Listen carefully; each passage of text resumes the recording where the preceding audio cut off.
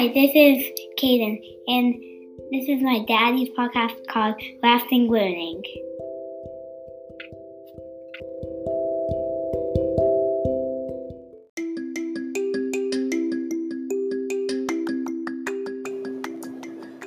Welcome to a bonus episode of the Lasting Learning Podcast.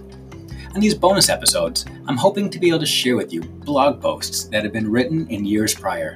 I know not everybody has time to go track down blogs, especially those written years ago. So through this podcast, my goal is to share them with you in audio form. So whether you're driving to work, driving to the grocery store, mowing the lawn, or falling asleep, you can have access to some of my thoughts from years past. Each of these episodes will be 10 minutes or less. So sit back, enjoy, and learn from the Lasting Learning Podcast bonus episodes. This podcast is a proud member of the Teach Better Podcast Network. Better today, better tomorrow, and the podcast to get you there. You can find out more at teachbetter.com/podcasts. Now let's get back to the episode.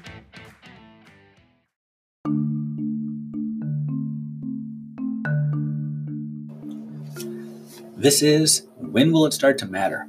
Originally published March 20th, 2019. Last week, we were all obsessing over the college admissions scandal, where we learned that celebrities were spending millions of dollars to falsify college admissions documents to get their children into seemingly prestigious schools. Many of us heard the stories and questioned the integrity and the morality of those involved, and rightly so. But I believe we have a much bigger problem to address than the admission struggles this story tried to highlight. Every state in America has a compulsory education law in its books. Students from ages 6 to 16 by law have to attend school, receive an education, be assessed on their academic progress, and receive a high-quality education.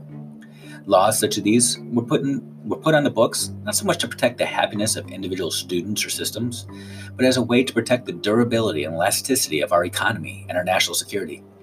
An educated workforce is the foundation of a productive workforce.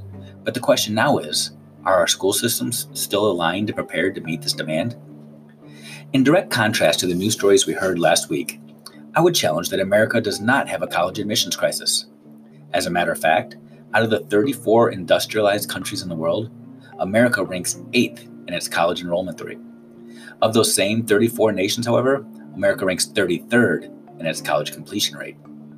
I could examine some of the disparities we see in subgroups, but we'll save that for a future post. In America today, 100% of students aged 6 to 16 are required to end school, but the graduation rate, or the completion rate, of those who are able to successfully navigate just a few more years of that system drops down to below 85%. In America today, we are well aware of the teacher shortage that exists in every state, in virtually every school district. There are classrooms today, in the middle of March when I write this, that have been unfilled by certified teachers all school year long. We're made to believe that we no longer have teachers showing up in college to become certified and trained. We're made to believe that young people today just don't want to grow up and be teachers anymore because they're not paid enough. But the truth of the matter is, just like with our high school completion rate, just like with our college completion rate, the issue has little to do with people getting in the door. The issue is holding on to them and supporting them once they're there. The reason we have a shortage is not because little boys and girls no longer dream of being teachers. The reason we have a shortage is because once teachers enter the profession, more than ever before, they're deciding that there's no way they can do the difficult work required of them for 30 or more years.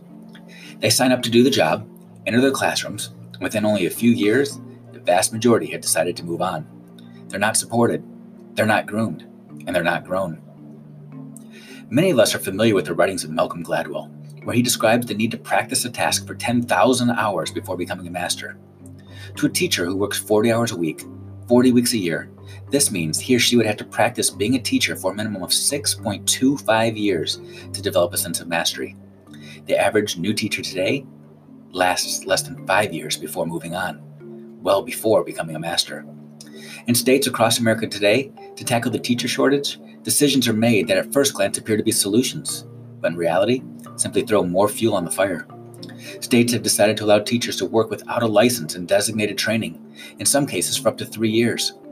Administrators are given the green light to remove or non-renew any teacher who's not performing their first few years.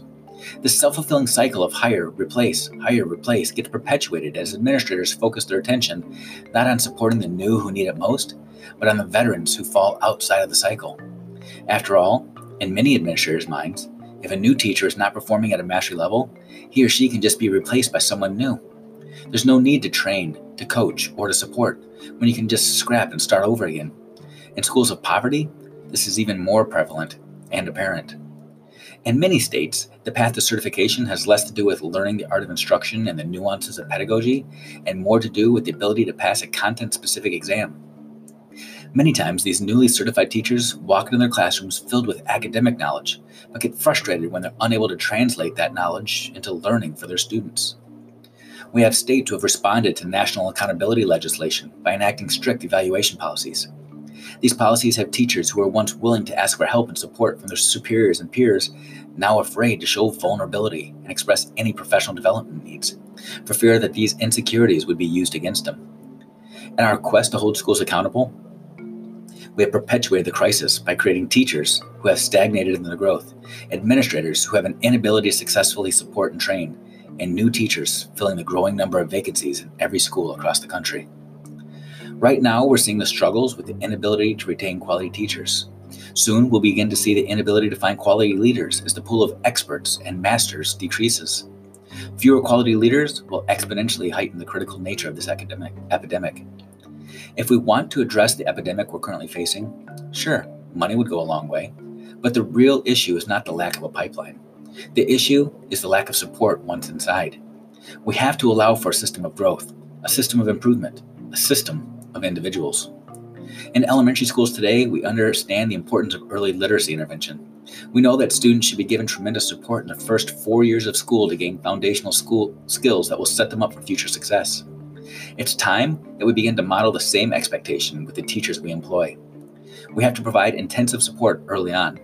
The only way to become great at anything is through repeated practice, repeated struggles, repeated feedback, and repeated support. Let's work to eliminate this teacher shortage by doing what matters most. Let's support the teachers we have. Let's remove the labels we place on their abilities. Let's focus on growth over achievement and begin to understand that what we say is best for our students is often best practice for our teachers too. Our future depends on it.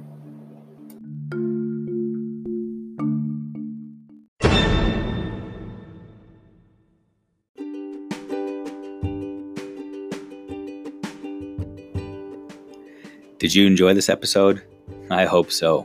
If you did, feel free to keep listening by subscribing right now to the Lasting Learning Podcast and get new episodes as soon as they're released. Interested in knowing more about me, Dave Schmittou?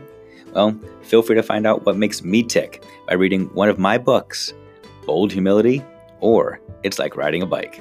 Feel free to check them both out on Amazon, Barnes & Noble, or directly on my website, schmittou.net. That's SCHMITTOU.net.